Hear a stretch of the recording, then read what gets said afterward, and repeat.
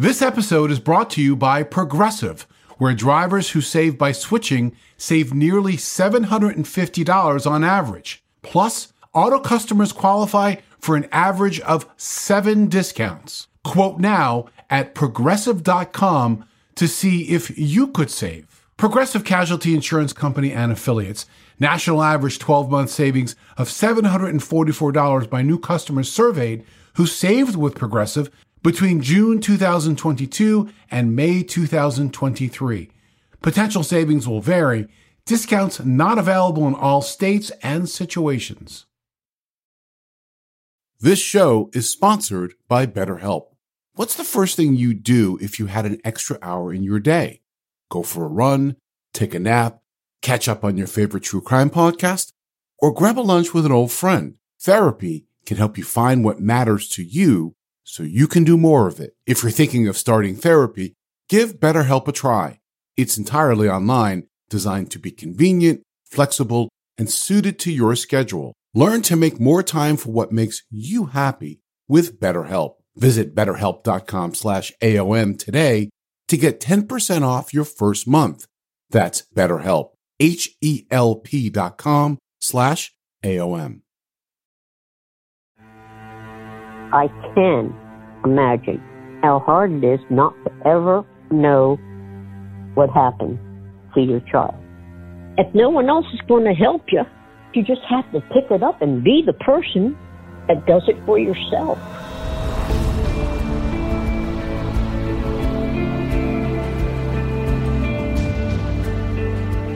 I'm Scott Weinberger, investigative journalist and former deputy sheriff. I'm Anna-Sigga Nicolazzi, former New York City homicide prosecutor and host of Investigation Discovery's True Conviction. And this is Anatomy of Murder.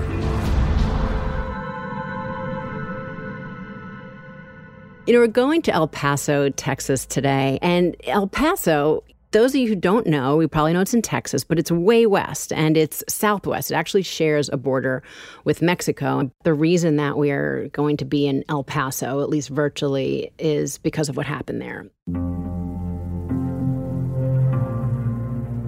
I spoke with Marcia Fulton. Marcia Fulton is the mother of a young girl who went missing in El Paso, Texas. I was really reminded speaking to her that this woman, in addition to that loss, the criminal justice system itself really caused her such additional knots, you know, in the ropes of this woman's pain. And certainly for me, having had my career within that system, it's really hard for me to hear, although I totally get it. And so I really hope, Scott, that in talking about the case today, that one of the things that we can do is shed some insight into some of that, some of the reasons for it, and also some of the issues that we too see. You know, Anna-Sigga, so many of the homicides that we cover, especially involving teens, begin with some sort of unexplained disappearance, right? Unfortunately, sometimes the situation is misjudged by law enforcement, and the results, well, they take us where we are with today's story. So let's start at the beginning, happier times. Marcia Fulton, as she's described, she was the mother of 2 young girls, Sunday and Desiree. They spent most of their lives in El Paso, Texas. Marcia was divorced at that point, and she moved in with her parents. She worked long hours, and her parents volunteered to help out with the girls. It was really important to Marcia that her kids not be latchkey kids, and that her mom, their grandmother, had dinner on the table for those girls every single night. These girls are 60 months apart. Desiree, who she called Desi, was her youngest. Well, Desiree was something special. She came home one day and she asked me, she says, "What does the word gullible mean?" And I said, "Well, it means that, you know, you believe things that people tell you." And she says, "Oh, okay." She says, "Well, I was voted most gullible today in school." Well, how about that? She was gullible, but she was gullible because she just saw everybody as good. It's that special relationship that Desi and her mom shared, I think, is so important to this story. She danced to a different drummer, okay? And I didn't know how correct I was until one day I'm driving down the road and she's walking down the sidewalk. She don't see me. And she's dancing as she's walking down the sidewalk. There was no iPods then. The music was in her head. And she was just dancing to that music that only she heard. That speaks volumes to me about this free spirit, strong young woman who really doesn't care what other people think, but there's an innocence about her. You know, she believes the best in people until they prove her wrong, which unfortunately may well have fed into what happened. The last day of school, which is when she disappeared, June 2nd, 1987. Well, that morning, she woke me up. She said, "Mom, wake up."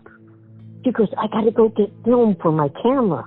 And I said, "Desi, can we do this tomorrow?" She goes, No, today's last day of school. I want to take pictures.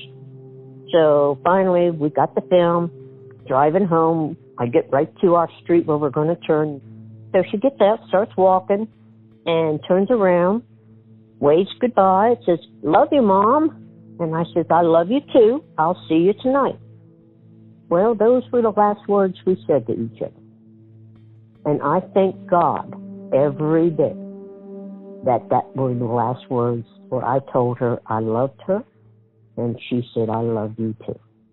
Desiree and her friends left school that day with plans for a party that night. But she wanted to stay out. You know, this is their last day of school, but she is the type of young woman that she did it responsibly. She actually called her grandmother to say, "I know my curfew's at 8 p.m., but can I stay out till 10? So my mom thought about it, said, "Okay, so you have to be at the door by 10 o'clock. And they said, "Okay, I can do that, no problem." So when I got home that night, it was 2 a.m., my mother, she met me at the door, which was not usual. And she said, "Desi's not home yet." I said, "What?" Somebody who does that, someone who is responsible enough to ask permission to stay out 2 extra hours, is not likely the kind of person who would just not show up at the time she's scheduled to. Have you ever heard the saying, "Oh God, I just felt like somebody walked over my grave"? That's the feeling I got. And at that moment, I just knew I was never going to see her again. She was last seen at the local Circle K, a convenience store. She was with her friend and they got separated. Her friend walked home one way and Desi would have to go the other way, and she didn't. That's the last sighting anyone had in her. So I called the police immediately. So they sent 2 officers over, and I said, "Look, she is missing." And they looked at me in the eye and said, "Oh, Mrs. Wheatley, no. Look, we have had it up to here with missing kids tonight. It's the last day of school. You know, they're all missing." And I said, "No, you don't understand." I said, "This child would not go away quietly." I said, "If she was going to run away, she would leave me a note. 'Dear Mom, I'm running away. Don't look for me at this person's house.' You know, in 10-foot by 10-foot letters." And I said, "No, I know her. She does not run away." But they would not listen to what I was telling them. I mean, I have to step in as the former uniformed officer. Many shows and movies publicize that there is a 24 to 48-hour waiting period to report somebody missing. That does not exist within law enforcement. The real issue is the information that the officers are presented with. You take so many things into consideration. Obviously, the age of the person who's reported missing and a history of them leaving home without permission before. So it goes back to what I said at the top. I mean, it's really about what they do with that information and how many of these cases really turn out to just be somebody who comes home at 2 o'clock in the morning because they just stayed out past their curfew, or how many of them really go the opposite direction and become a crime. And with that, too, I mean, we do have to talk about it's about the numbers and resources. If officers are chasing down every person that's reported not showing up home, well, they're unavailable to go to other things. And so, you know, where is the right mix and which is going to be the one they really need to focus on their attention to the other ones that are going to turn out okay? And so I do get that. It's very difficult thing that they have to do of trying to order them and where their attention needs to be for the safety of that person or the community. But sometimes, unfortunately, they get it very wrong. After they left, I got in my car. I started driving the neighborhood. I started driving all the way around northeast El Paso, looking, hoping to find her. Never found her. I mean, she had the helpless feeling on two sides, not being able to locate her daughter and not feeling that law enforcement was doing enough to aid her in finding her. So I'm waiting for someone to call me. So I call them. I said, look, I put in a missing persons report on my daughter 2 days ago. So they put me in touch with the juvenile department. I would go into one office, to another office, to another office. I'd go to the DA's office. One time I went in there and the lady said, well, he's not in right now. Okay, I'll wait for him. So I went to his office and sat on his desk. I'm just a mother that needs to know what happened to her child. I mean, I pursued this forever. So one of Marsha's biggest complaints was that the information about her daughter being missing was shuffled between a few different departments within the El Paso Police Department, from one detective to another, talking to another person. And that level of frustration, I could feel it. Police officers in uniform are a lot like firefighters. They're going from call to call, putting fires out, handling situations as they come up. And then if anything needs follow-up, it's back at the D Bureau or the Detectives Bureau for them to do the legwork. But that's the reality of the system, and that's how the system works. Most occasions, it works perfectly well. On some occasions, it goes perfectly wrong. I could not even grieve for her during this time because I was too busy trying to tell these people, you need to find her. And then one day, Marsha gets a tip, a call. Someone spotted Desiree. One time we had a call from actually the El Paso airport and said, you know, there's a girl here with another family that looks just like your daughter. And they're ready to board a flight in about an hour.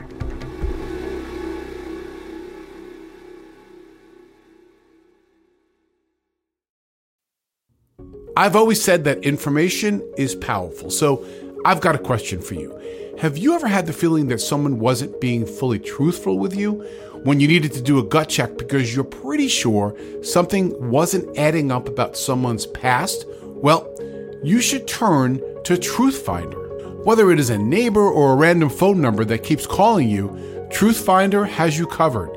You can search for people by their phone number, address, name, email, and more. TruthFinder can be especially helpful for running confidential background checks on anyone you're planning to meet from online dating apps. If you're on a dating app, you need to be on TruthFinder as well. TruthFinder helps you identify potential threats so you can avoid them and protect yourself. I found the website at truthfinder.com easy to navigate with lots of smart tools and shortcuts. Critical information could be just a few clicks away. Go to truthfinder.com/anatomy for a special Anatomy of Murder offer. That's truthfinder.com/ANATOMY to access your special offer today. Would you love to learn another language but put it off because you think it's way too hard or you just don't have the time? Then Rosetta Stone is for you. Rosetta Stone is the most trusted language learning program. Choose from one of 25 languages, like Spanish, French, Italian, German, Korean, Chinese, Japanese, Dutch, Arabic, and Polish. Fast-track your language acquisition with immersive lessons designed to teach you to pick up languages in a natural way. Plus, with Rosetta Stone's True Accent feature, you'll get feedback on how well you're pronouncing words. I found when it came to traveling abroad, speaking the language in the country I visited made it a true immersive experience thanks to Rosetta Stone. Don't put off learning that language, and there's no better time than right now to get started. For a very limited time, Anatomy of Murder listeners can get Rosetta Stone's lifetime membership for 50% off. Visit rosettastone.com/anatomy. That's 50% off unlimited access to 25 language courses for the rest of your life. Redeem your 50% off at rosettastone.com/anatomy today.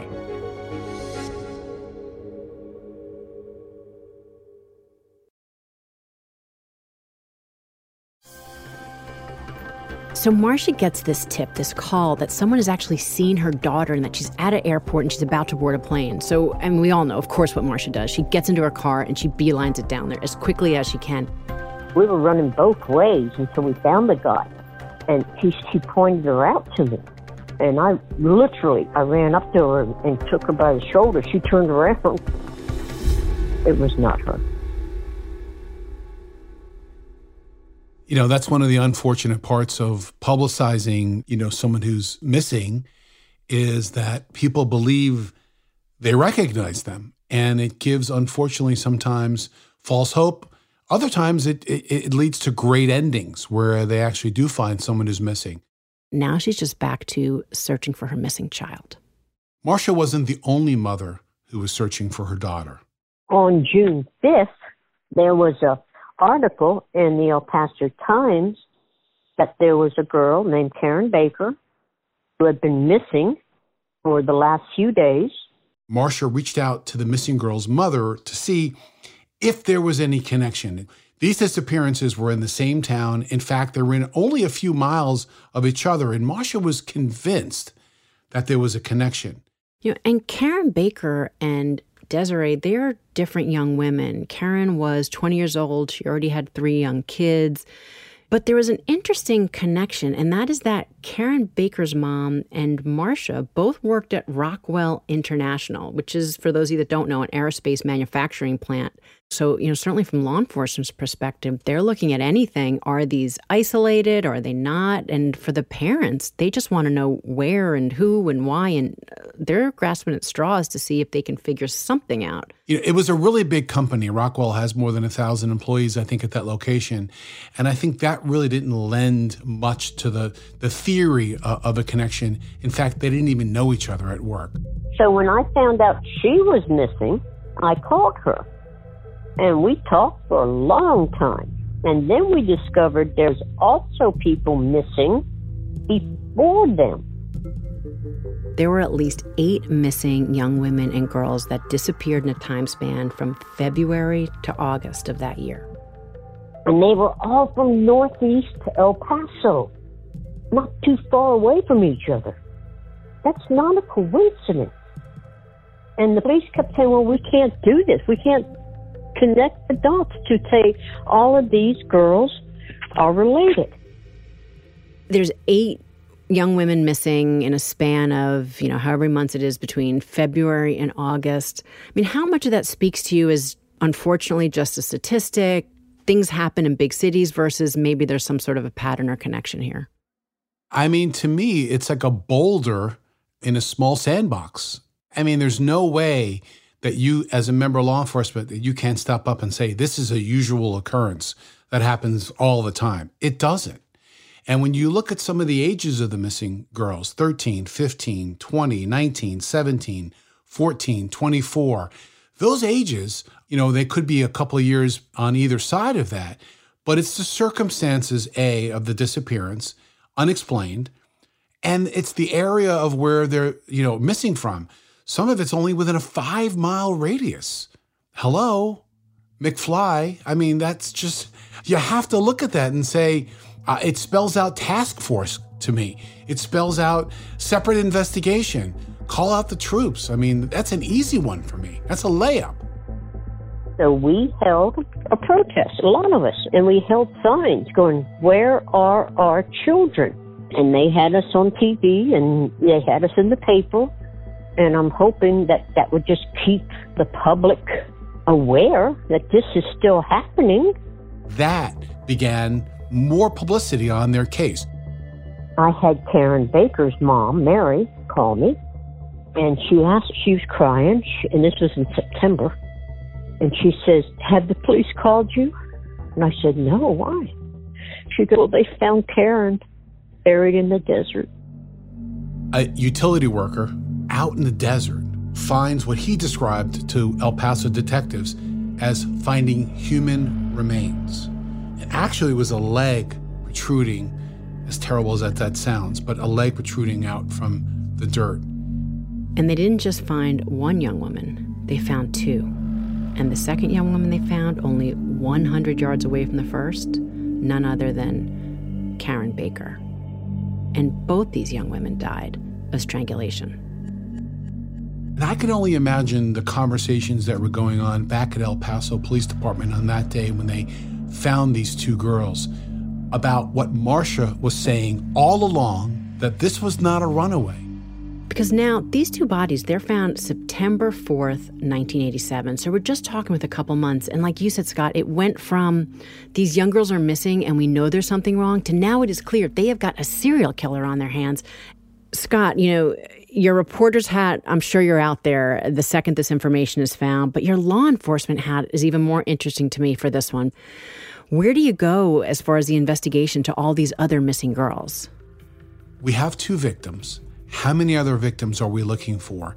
Bring out the canine dogs to determine if more victims can be found in the same area. Because if a bad guy is going to bury a body in the desert, it's likely there are other bodies out within the same area. So you really need to do everything you can to expand that search and determine, are there more victims buried out here in the desert? A cadaver dog could help answer that question. And you know, we're talking Texas, and we all know that expression, everything's bigger in Texas. Well, that's the desert too. And going back to Marcia, it was 5 months. It was until October. She is waiting, zero answers about her daughter, until she gets a very surprising call. And she was really surprised at what she heard on the other end, that they wanted a fresh start, a brand new investigation. And there was a reason why.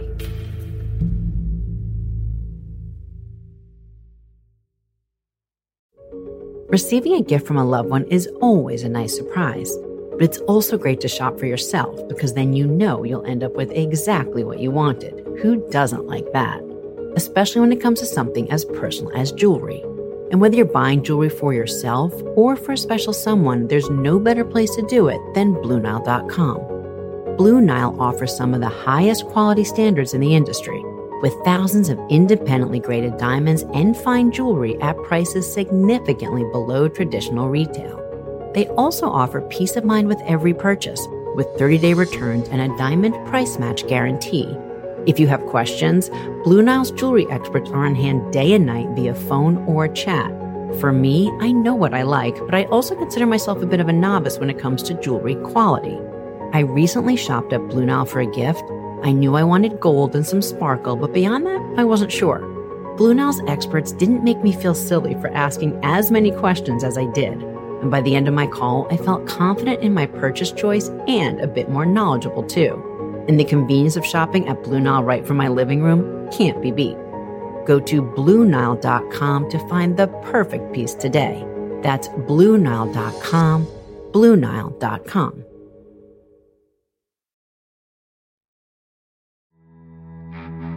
October 20th, 1987, I get a phone call. Police said, we want to start over. So if you could come back down here, and if you have a brush that might have like Desi's hair that we can do DNA on or something, and bring your daughter, your oldest daughter, with you. I'm going, okay, well, maybe we're starting over. This is great. Unfortunately, when I hear that, we know that's not for anything good.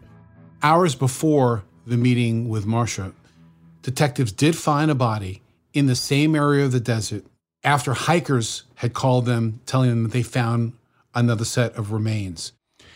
At that point, the body already had serious decomposition, and investigators needed to know more information to make a positive ID.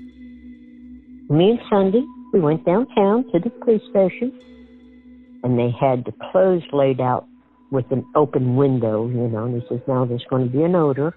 So we started looking. And one thing I saw that told me for sure was the socks.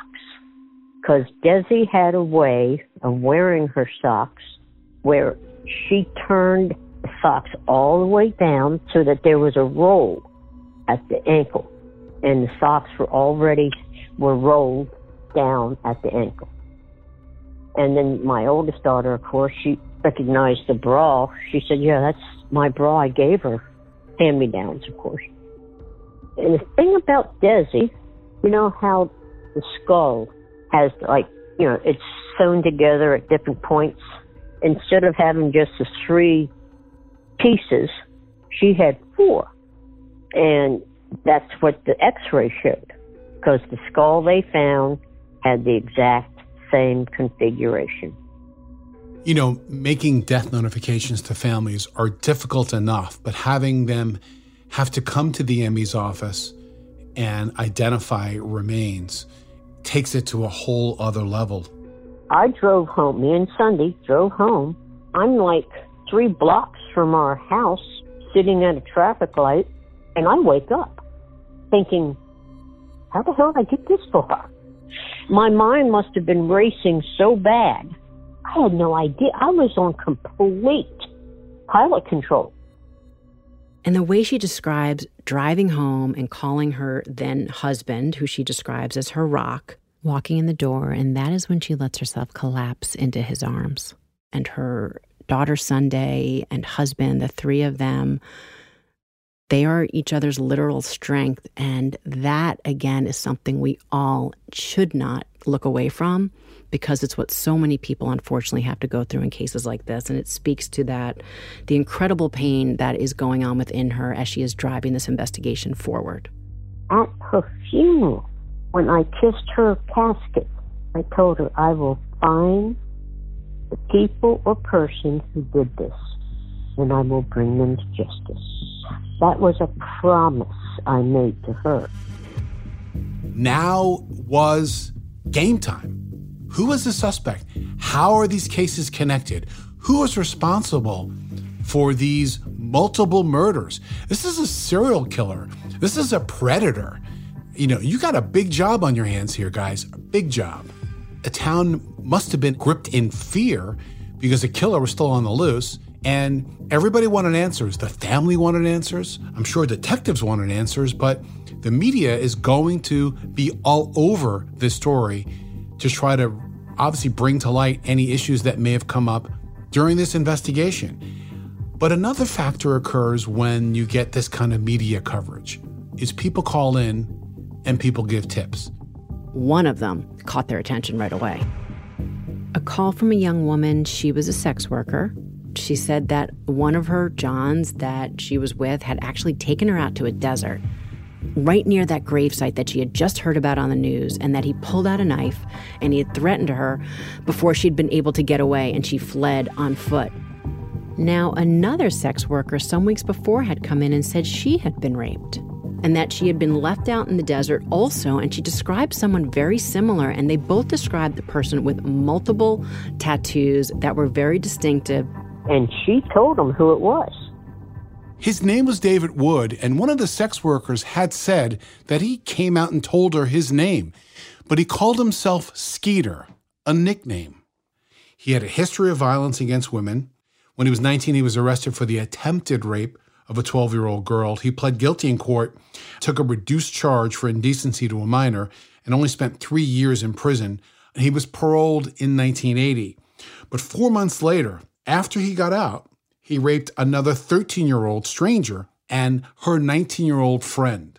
So that second case he went to prison for, 20 years was that term on each charge, but he was paroled again in January, this time 1987. So we know now we have a sexual offender who likes young girls, and where did he move to? He moved in with his father to Northeast El Paso. The very next month, the girls began to disappear. We didn't know there was a sex offender released in our midst, like 3 blocks from my house. That's when I first found out he could be the one. And at first, all they charged him with, the rape of a prostitute.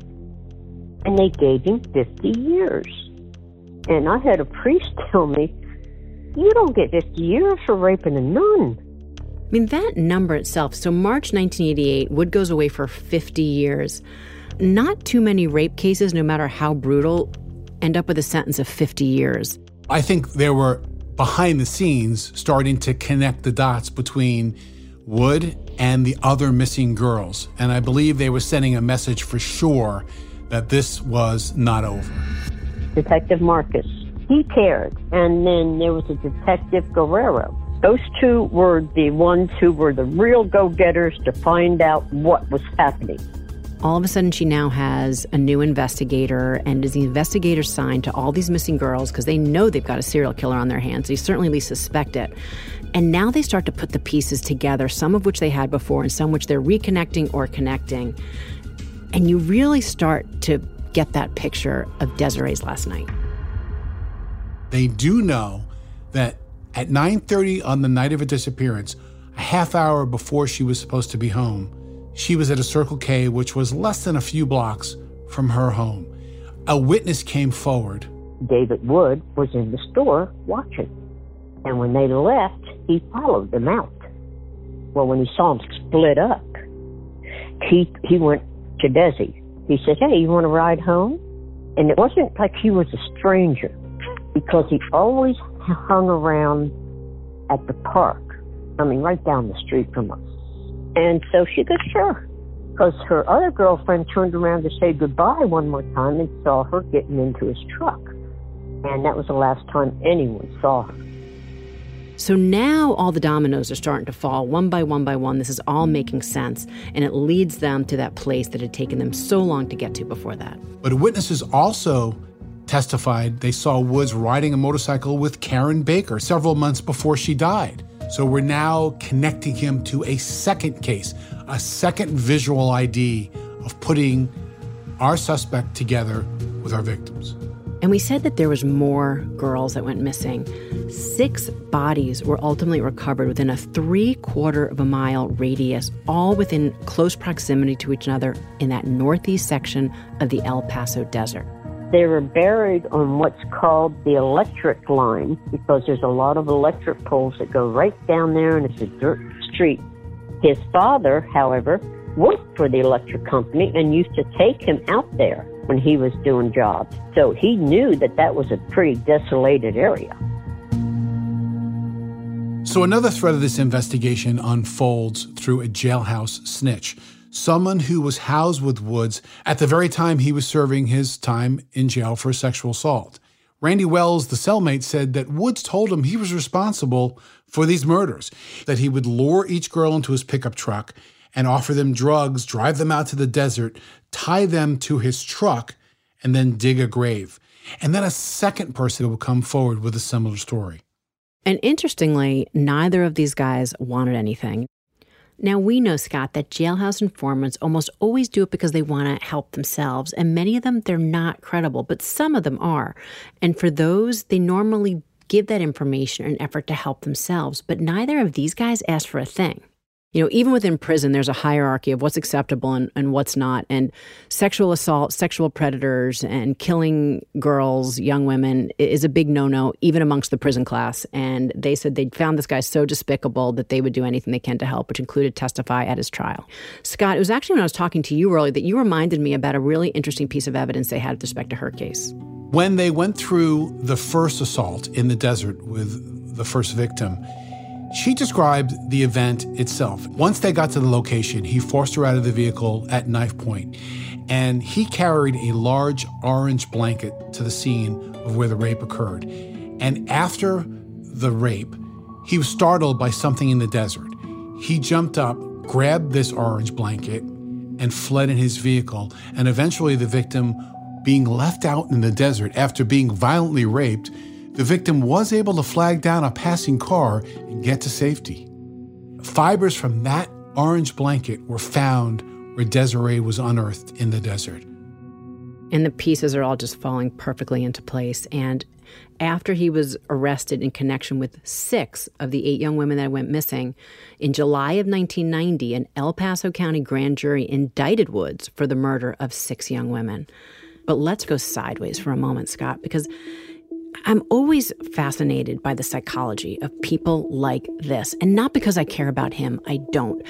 But I always wonder, is there anything you'd can do before they commit these crimes to stop someone like him. And with this, there's this really interesting FBI report that was done in the early 2000s. It talks about the psychology of serial killers.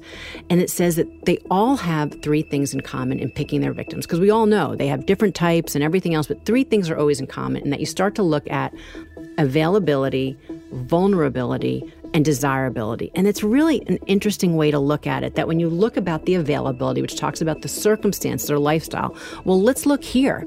You had the Desiree, who was kind of the anomaly, a girl just leaving a middle school party, but you also had people like sex workers and women that were out angry, after having a fight, that the circumstances of that night led to them making easy targets. Their vulnerability, a young woman that's walking alone as opposed to maybe with a huge dog is much more vulnerable.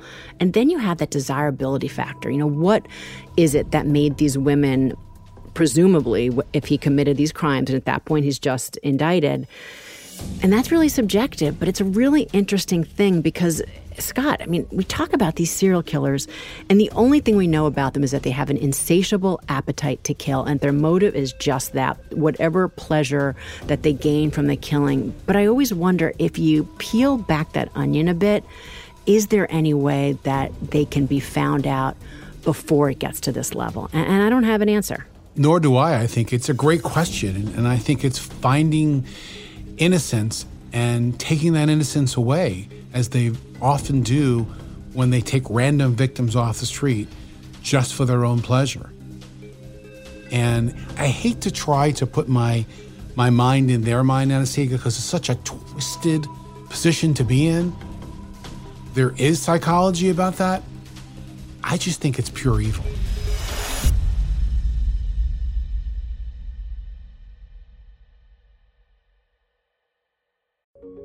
Busy parents have enough on their plates without adding your children's homework to the list as well.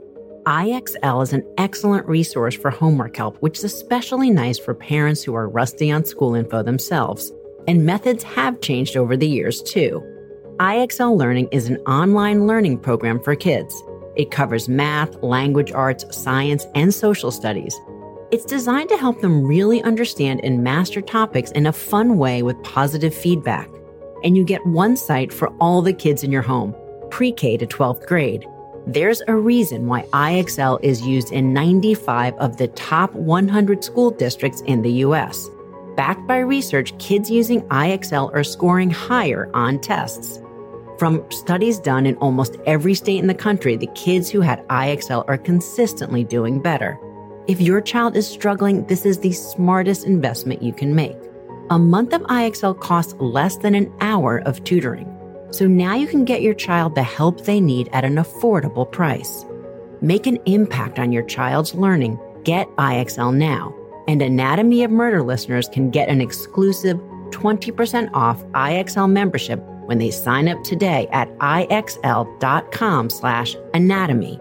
Visit IXL.com/anatomy to get the most effective learning program out there at the best price.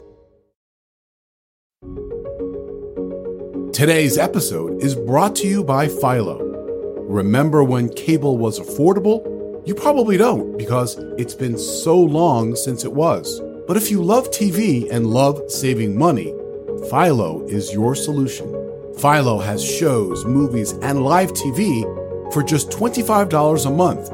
You can even try it for free with their 7-day free trial. No contracts, no commitments, no hassles. Just a better way to watch TV. Philo has an unlimited DVR for 1 year and allows for multiple profiles and multiple streams. Never miss a minute of shows like RuPaul's Drag Race, Married to Evil, Sherlock, and more. And you even get popular movies like Kill Bill and The Hunger Games. If you can't get enough TV, then there's no better way to watch. Philo has more than 70 channels like ID, BET, and MTV. Watch from your phone, laptop, tablet, or TV with Roku, Fire TV, Apple TV, Samsung, and Android TV. Try it yourself with their 7-day free trial. Sign up today at philo.tv/AOM. That's PHILO.tv/AOM to get 50% off your first month.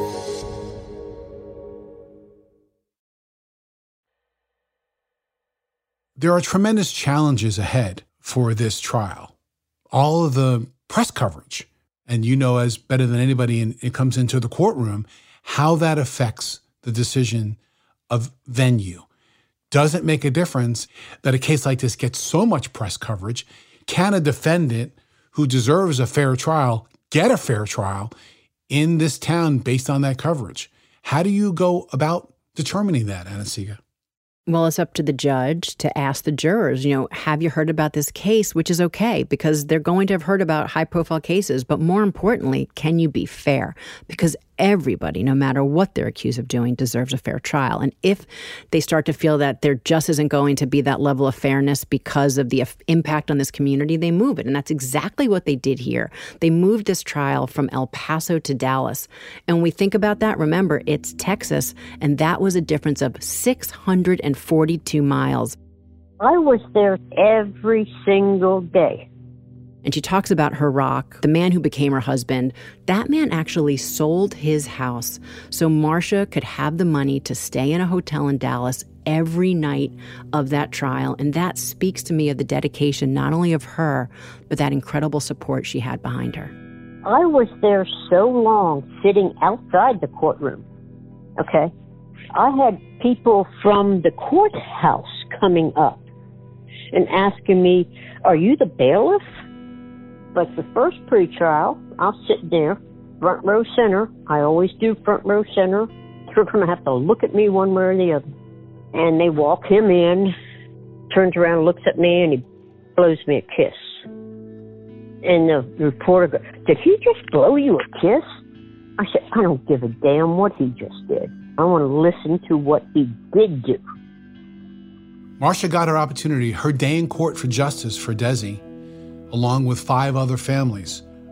On November 10th, 1992, Woods was convicted of serial murder, and he was sentenced to death. There's a story of what a juror said to Marcia after the case. The jury told Robert, they said, the first time through this whole trial that we saw her smile. I smiled because justice prevailed. To her, the significance was she could look at that man who was just convicted and say, "You're never going to be able to do this to anybody again." Now, that conviction came in 1992.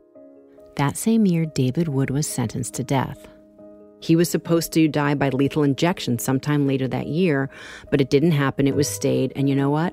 33 years later, he still sits on death row. Their appeal process is still going on.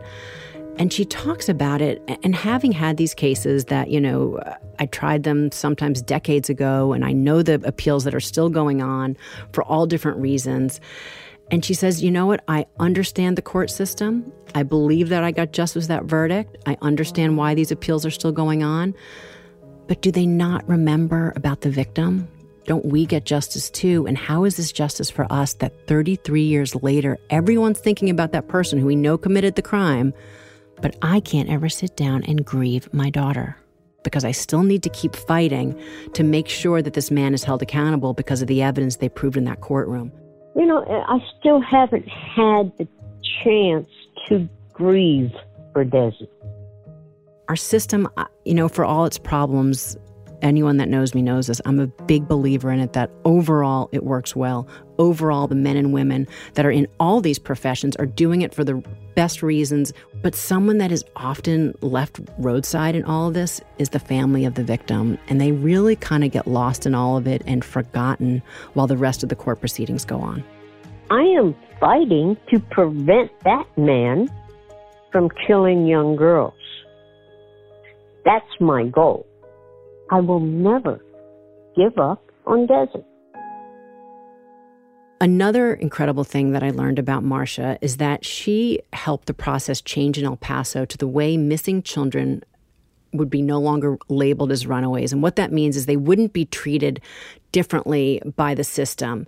But now this one woman, in her quest to get answers for all the mothers and families out there for these girls, they were no longer going to be able to check a box whether it was a runaway or not. Missing is missing, and it deserved an investigation. They have to investigate it as a missing person. I don't care what age. And that is one thing I am proud of. Things are taken a lot more seriously today than they were 10 years ago and obviously 20 or 30 years ago. And I do believe it is saving lives.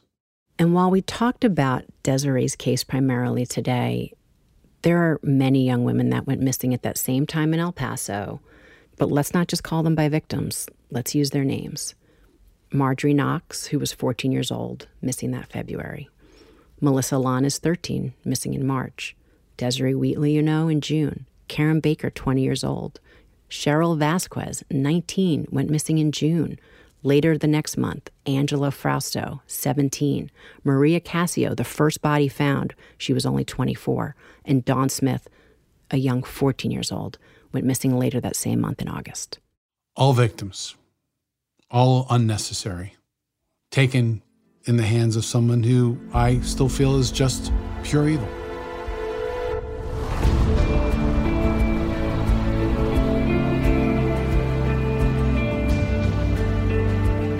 Tune in next Wednesday when we'll dissect another new case on Anatomy of Murder. Anatomy of Murder is an Audio Chuck original, a Weinberger Media and Forsetti Media production. Sumit David is executive producer.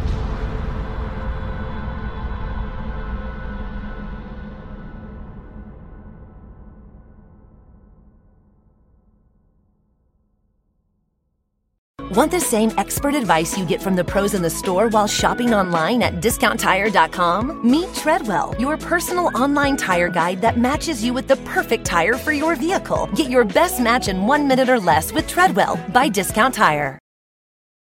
Today's episode is brought to you by Ashley Store, the store that you know for their luxury pieces at accessible prices. But did you know that they also have a new leather collection? From sofas to recliners, these stylish premium quality leather pieces are built with the durability you need for the whole family. Shop the new leather collection at Ashley and find chairs starting at $499.99 and sofas at $599.99. Ashley Store, for the love of home.